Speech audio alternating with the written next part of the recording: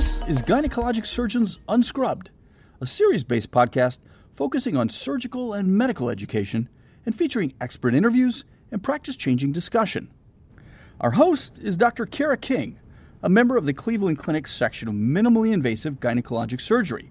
Dr. King is also the director of benign gynecologic surgery and associate program director of the Cleveland Clinic's MIGS Fellowship. This podcast is a collaboration between MD Edge and the Society of Gynecologic Surgeons. We'll be right back after this message. This podcast is made possible by Boston Scientific. To learn more about Boston Scientific, please visit bostonscientific.com. The opinions expressed in this podcast belong solely to the featured clinicians and do not necessarily reflect the views of Boston Scientific. So I am really excited to have Dr. Vicki Reed with us today on our podcast. We are doing a special COVID-featured podcast with her today. Dr. Vicki Reed is an obstetrician and gynecologist here at the Cleveland Clinic in Ohio. She's also the program director of our OBGYN residency and vice chair of education here in Cleveland as well. So she has really amazing insight regarding resident and fellow safety, as well as creative ways that we've been implementing a new education in this new virtual world of COVID. So Dr. Reed, thank you so much for joining us today. Great, Dr. King. Thanks for having me. Yeah, absolutely.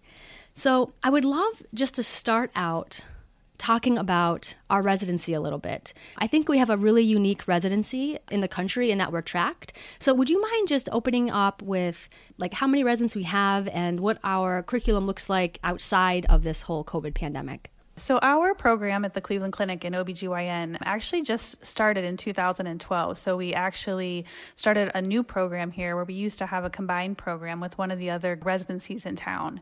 So the way that the program works is we started out with 5 residents per year.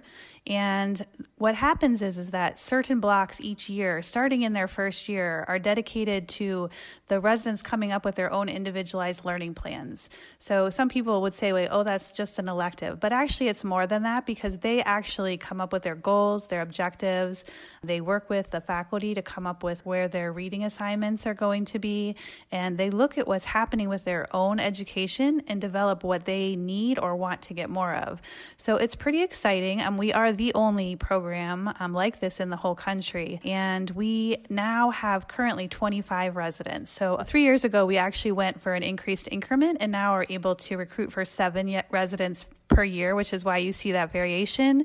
And then in our first year class, we actually took in one of the orphan Drexel residents. So we have 8 in that year. So for our program manager, it's a challenge because we have different amount of residents each year. But starting in about a year and a half, we will have 28. That's amazing how far we've come in such a short amount of time. And, you know, you're exactly right in that you mentioned a lot of people think, are these just electives? But, you know, starting here, I've been here for almost a year now.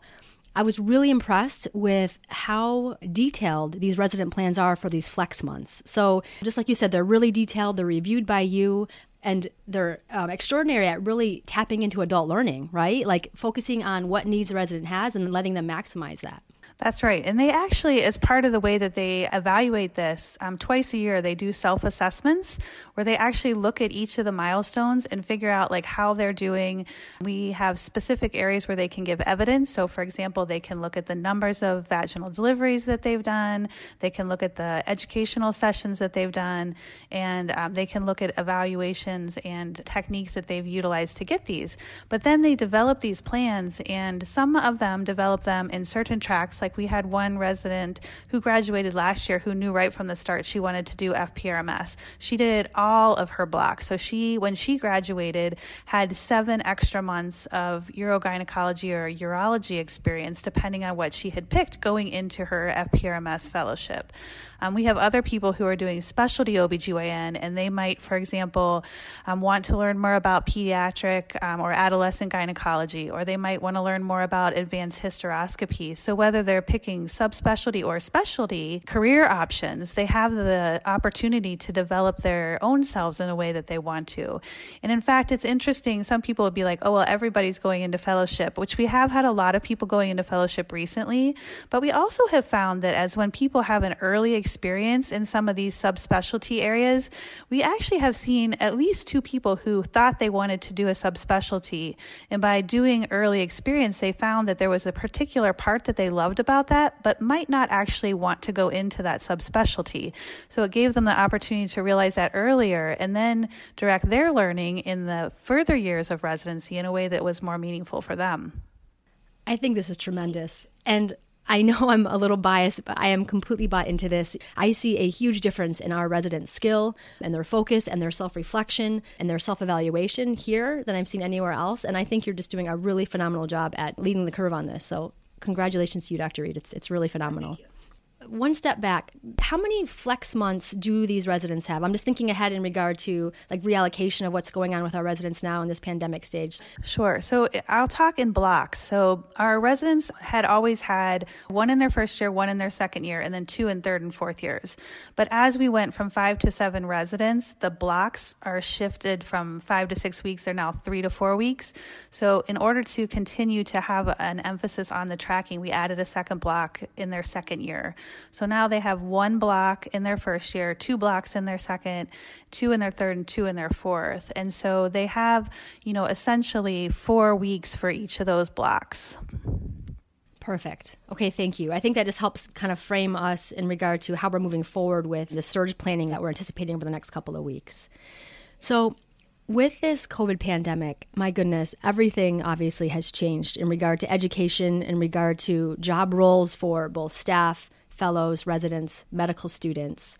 And this changes on a daily, weekly, monthly basis, obviously. So we're recording this today on Friday, March 27th, and things may be even changed by the time this is made public. But at the current status, can you talk to us about what we are doing as an enterprise to help keep our residents and fellows safe? What changes have we made thus far? Sure. So I'll talk about OBGYN specific because every specialty is doing something different. But for right now, it's interesting if you look at the way things are happening for OBGYN, for us in Ohio right now, we actually are like in a pre-surge, I guess you will call it, because basically within the last 2 weeks in Ohio, there has been a mandate for all non-essential surgical cases to be postponed. And with that in place, if you can assume that about half of our residents were doing a GYN type rotation, we really had to look at those services and figure out like what we were going to do. We also pretty quickly had some people who were out because of, having to be home waiting for their time if they were ill. And so we quickly realized that we needed to implement a process so that our services that were going to continue to flourish and be the same busy that they already are. We do 10,000 deliveries across our enterprise at the 3 hospitals where our residents are at. And we wanted to make sure that we have not only an essential group of residents that are being able to work, but also a very specific backup plan so that if people got pulled out, it wasn't this like minute by minute scramble. So actually starting at the beginning of this week, so we started this planning last week, we actually developed a new curriculum block for our residents where half of them essentially are well at home and half of them are rotating through all of the other rotations that needed to be covered for their education and for what's happening in our institute right now. So while those residents that were at home, the question was, what are they going to be doing? And so we pretty quickly last week established a milestone-specific learning plan for each of the PGY 1, 2, 3, and 4s. So came up actually with some of their most commonly missed CREOG questions, categorize those per milestone with the resources, are implementing some of the online learning tools for question banks and some of the surgical sites that are available, all specifically broken down for them. And then the other really amazing thing, which because you were on one of these calls yesterday, we have developed a interactive plan so that there can be actually virtual sessions that are happening that are interactive. So where we normally have our didactics, and we'll still stay that way for a half a day every Wednesday morning, we have also established times when they can be getting educational learning.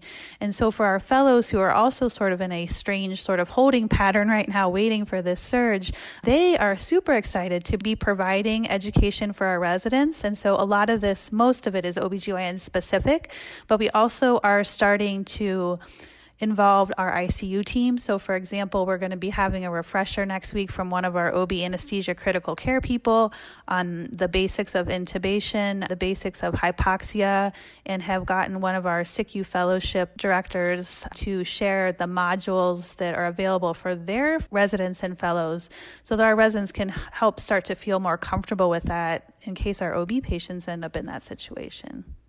That's great. And one added dimension to that is when we have these group virtual learning sessions, just like we said yesterday, it's so good to see everyone's faces. So I think on top of the learning, it also helps, build some of the social webbing that keeps everyone together too. So really phenomenal job with that. Yeah, I think that's been important. The other thing that we started doing last week is I've been leading a call with the residents and the fellows because there's so much that's changing every day so that we can keep everybody in the loop and really try to make sure that everybody's having a chance to give their own voices. And then the other thing that we did that I think has been really important in the residents staying engaged and in their well-being is we've set up PGY-specific meetings with one of our APDs or PDs each week. So, for example, on Wednesday, one of our associate program directors met with just the PGY4 class, and a few issues came up that hadn't come up at the big meeting that she was able to bring back so that we could help to address those and make sure that the residents are doing well. But that's something I think is going to be really important as this lasts longer. We're expecting now, instead of a 4-week span, that this could, we're not sure how long it will be, but we definitely are already working on the next 4-week block as to what this is going to look like for us. So you're bringing up a really important part of this, which is communication. So in times of stress and in times of really frequent change, making more meetings and more communication is what really needs to happen. You're putting in a really good plug for just routine, constant check-ins, even if you don't have all the answers at that time, is actually really critical. So really good point. So I'm thinking about your virtual lectures that are in the afternoon and how fellows are really involved in those. For institutions that don't have fellows, what do you think about residents teaching residents? Like, do you think that would be a sustainable model where residents were actually lecturing to each other if they didn't have that hierarchy of fellows above them? Or staff that was too busy maybe to participate? So I think that we have actually utilized this a lot, and this has been resident driven. So we have a strong faculty involvement with giving didactics even on our normal curriculum, and the residents had come back and actually wanted a time where they can, in a scheduled fashion, not just to fill in if somebody doesn't show up, but to actually have a curriculum that they've developed. And we actually have an education chief who does that. So each year we have one resident who is taken on the opportunity to help develop that curriculum. So I think it is sustainable and an option. I do think that there would need to be some oversight as to what the topics were and to kind of help make sure that it's on a level that everybody can be engaged. And I think that is definitely a possibility. The other exciting thing that you see as residents get together as both learners and teachers is that as the fellows were developing this from each of our fellowships, the next thing that they asked was if the OB residents and the OBGYN residents would be willing to give them some talks to help update them on OB topics. Because for a lot of them, they haven't practiced OB for 3 years, and they, will have the potential to be utilized, and if you say deployed for, if you want to utilize that word, but they'll be utilized potentially to help on the OBGYN floors if we do get into a surge situation. Really, really great point. I keep thinking about us needing to learn about ICU and us needing to bring in, these intensive care people to help us, but we should be reciprocating that just as much. Really, really good point. And that also would help build that social network between different subspecialties and make everyone feel like we're in this together. Yeah, I think not only is it good for education, but, for all of us, and I'll include myself in you, we all are these type A personalities. So I think that having something to get ready for other people and to prepare is really crucial. And the second piece of it is that our residents and our fellows are now helping for the OBGYN medical students who are not able to be part of clinical rotations currently. So they actually will be starting part of an educational flip classroom that they're going to be doing with them throughout the days also. And then how about the online curriculum that's already out there, like through Surgery U? I know they have a really great AGL/ACOG curriculum that's right on the Surgery U website, and they've made that free for all residents, and they recently just expanded that to medical students as well. Are we utilizing that very much yet? So we actually have that in the next batch of things. The residents have the opportunity and are well aware of the Surgery U on AAGL. We have one of our FPRMS people, Dr. Walters, who has an online site that they've been utilizing that some also. And then, of course, APCO CREOG has their resident site where they can access all of the case-based studies. And it's really exciting. A lot of the organizations that have case-based studies have offered free trials to the residents, which has been great. So there's, some of those that they haven't had access to before that they are really enjoying being involved with. Perfect. And I'm going to have all of these links under our show notes. So for our listeners, if you log on to the podcast and go under show notes, we'll have links to all of these different resources available for you. We'll be right back after this message. Today's episode is brought to you by MedJobNetwork.com. Ready to start your career in your dream location? Looking to expand your skills in a dynamic new practice setting? Start your search today at MedJobNetwork.com. MedJobNetwork.com sorts thousands of physician job opportunities in every specialty and all 50 states. Visit us once, create a profile, then let our technology bring the right jobs to you. There's no need to search again and again. MedJobNetwork.com does all the work for you. It's time to take that next step. There's a great new career opportunity waiting for you at MedJobNetwork.com.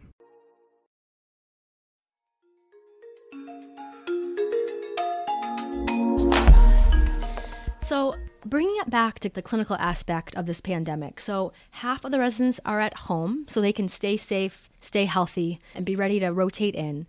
For the residents who are here at the hospital, are they allowed to participate in telemedicine? So it's actually exciting. So as we talk about the downfalls and the scary parts and everything about COVID-19, there definitely are things that are coming out that are positive. And so one of those has been an escalation of the residents being able to be involved in virtual visits. So the ACGME actually has some very nice guidelines, and our residents who hadn't been able to do virtual visits actually started them last week, which is exciting. So even on their clinic patients, they've been able to do virtual visits. And the guidelines are really nice because it actually has verbiage in there defining whether the staff has to be on the call, but they actually also have the opportunity to do it independently, which I think is an exciting learning experience for the residents. Then they come back to the faculty or the staff and can discuss it after the call, and then actually can just reach back out to the patient if there's any change in the plan. But otherwise, the staff doesn't actually have to physically be on the call with the residents. So it's a really cool autonomous experience for the residents. I love that in every aspect. Safety for our residents, as well as access for our patients to the residents, and it also allows a little bit more autonomy, right? That's always a big discussion about how much autonomy are we giving to our learners, and this is a great way to do it. I really like it a lot. So I've noticed that the GME is discussing these 3 stages of the pandemic, right? There's stage 1, business as usual, stage 2, increased demands, and stage 3, pandemic urgent status. Are you able to expand on where we are currently now in Northeast Ohio? So I will speak specifically to the clinic on that, and I'm going to say that we're at a 1.5. Because it's definitely not business as usual. So for sure, we have postponed all of the non-essential surgeries. There's nobody being involved in any routine GYN surgery, which is a huge, huge volume of their experience. And so it definitely is not business as usual. As we just said, they get to do virtual visits, what they haven't, which is great. However, at least for us in OBGYN, we are not in a situation yet where they've had to have their education limited or postponed, like their didactics, which is part of that level 2. And they really are not getting pulled yet to other services, although I think that will start to change as we start to see more patients who are presenting in the OBGYN world, and specifically in those areas, to require them to be doing different tasks or different responsibilities than they would be doing in another situation. But we definitely are planning for that, both on an institute level and on from the entire Cleveland Clinic enterprise and from the Women's Health Institute. So If and when we reach that stage 3 pandemic urgent status, where exactly are our residents and fellows being looked at to be redeployed? Do you have any idea on that? So I think it's even before that third stage. So I think that, our GME department is actually developing a tiered system so that we can identify, who has which skill set and who needs to be trained more urgently in acute care like critical care patients, and trying to figure out like where each residency type would fit into that sort of tiered system for redeployment. I think that for OBGYN, especially with a very busy OB service across the areas, I think that the OBGYN residents in particular they won't be part of the first tier to be deployed to other places, but they may be deployed, for example, from GYN to OB to help to cover that. Depends on where they see it. We also have a gyn-onc service that could potentially be, requiring more intensive care. Right. And I think we have probably about 2 to 3 weeks until we reach that peak. So we do have a lot of planning going on now, which I can congratulate all of you guys sitting at the table right now, putting these different ideas into motion. So just like you said, we're not going minute by minute at the very end, but making plans now. That's awesome. And I do want to make the point that with the stage 3 pandemic urgent status, I know I've had a lot of learners asking me about what does that look like in regard to like my safety, supervision, work hour requirements. And so I just want to make sure that everyone listening, learners as well, understands that even in the pandemic status, we still are prioritizing adequate resources and training, adequate supervision. Work hour requirements do not change. Is that right, Dr. Reed? That is correct, and that is very strongly reiterated multiple times. I think that you have heard across the country. I can think of at least one example where they are at a next stage that is even after that, maybe the 3+, where there has been some lifting of that, but that is in extreme situations. Obviously, everyone's very anxious about this in general, but a lot of residents are asking me about how this is impacting their case numbers and what this looks like for graduation. I know it's really early to tell. We don't know how long this is going to last. But in your opinion, how is this going to impact residents long-term in regard to case numbers and in regard to any issues that you foresee with actually graduating? So for us, we are lucky in this regard. So actually, for our program, most of our residents by the end of their third year have actually reached their minimum case rate numbers. And that will not be the case for many places. And the most recent thing that I have seen in this part is obviously a changing thing, but I have a feeling just based on what we're seeing that a lot of the residents would still qualify for graduation, but we will have to see what all of the other governing agencies decide as far as where that leniency or changes might be. But I think that sometimes it comes down to the program director feeling comfortable with the resident skill set before they can sign off that they're okay to go into practice or fellowship.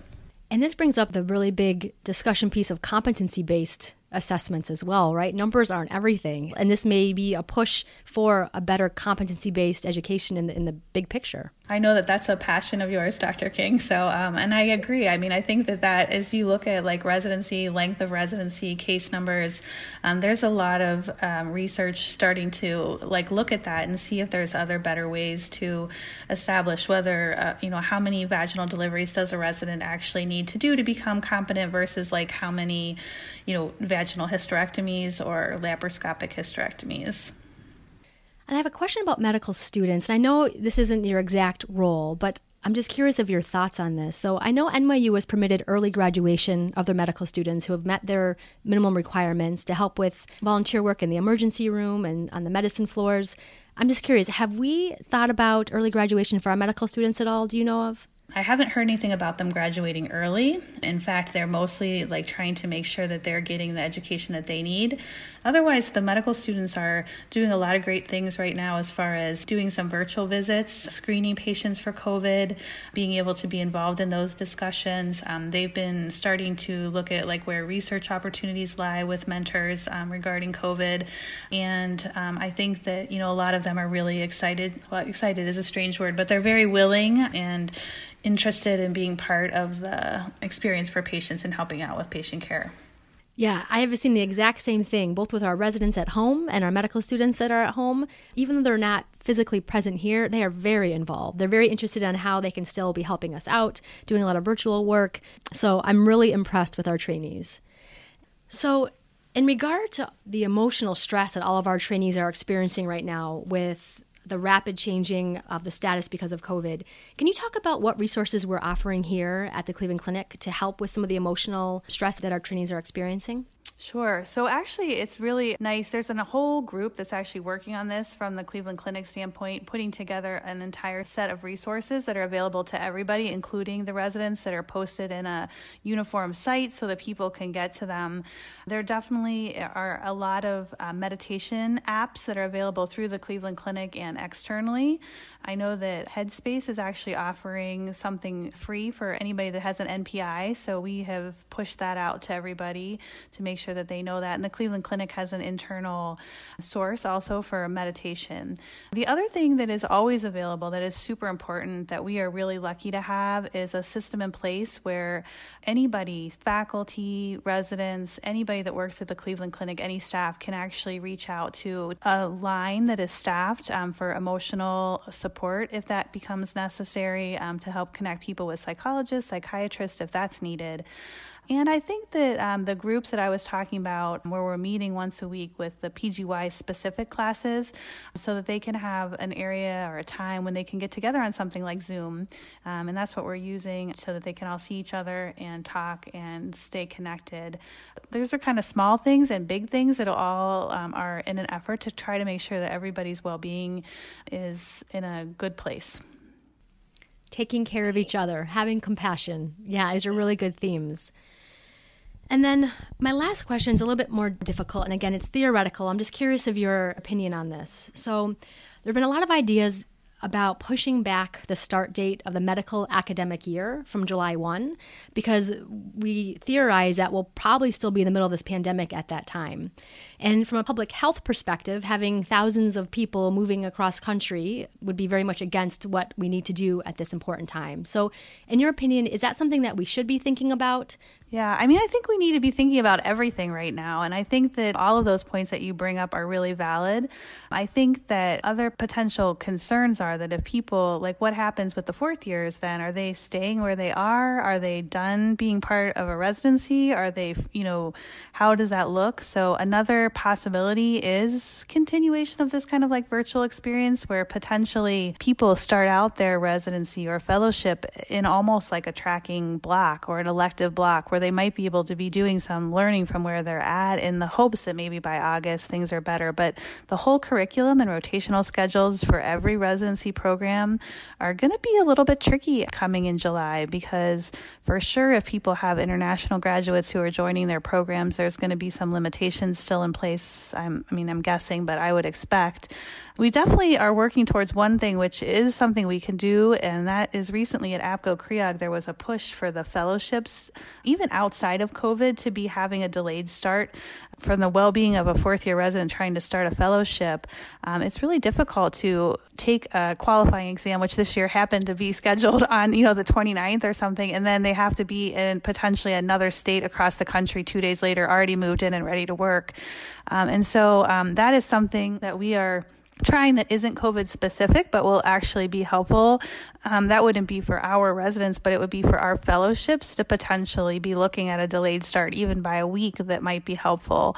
But from a long-term standpoint, if COVID is peaking in Ohio mid-May, early June, which is what some of the predictions are showing, the possibility of people not being able to travel, find places to live by July 1st is really tricky. So I think that that's something that hopefully will not be program specific. Hopefully that will be something that we get some guidance from some of our national organizations to look towards, like what that will look like and how that will impact people's ability to, have certain hours or certain weeks that are involved with resident education. So it sounds like we have to be flexible and nimble and really just work together week by week to figure these things out, because just like we've talked about, things are changing rapidly.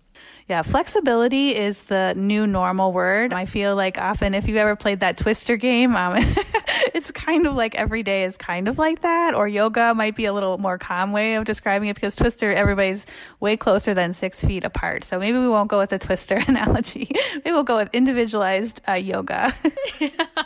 Yeah, exactly right. That's a good analogy. And I'm just curious, as we're talking through this, do you know of any listservs where people are talking about this on like a program director level, a GME level? Is that out there right now? Yeah, so it's interesting that you say that. So actually at 11 o'clock, there's actually, not on that topic, but I'm sure that will be the next one. There's a meeting starting here soon that's all program directors and how to institute a virtual educational program. So we'll chirp in with some of our pearls and hopefully gain some other things from other places that as to like what they're doing. But I think that, as things are rolling out, I think that people are looking at even just big things like graduation, like are those going to happen? Are they not going to happen? And then like how residency will look in July 1st. I think that all of these are things that are like rolling discussions. And one, as the time, as we get past the like, okay, what are we doing today? People are really starting to look at what will we be doing tomorrow? What will we be doing in July? And how all of that will look. Well, I think that is all the time we have today, Dr. Reed. I really appreciate your insight and your expertise on this area. You've been really instrumental in helping us all kind of figure these things out for our learners. So thank you so much for all of your hard work and for your time this morning. Thanks for inviting me, Dr. King. I appreciate it. Have a great day. And that's all for this episode of Gynecologic Surgeons Unscrubbed. Join us next episode for more expert insights and perspectives. From all of us at MD Edge and the Society of Gynecologic Surgeons, thanks for listening.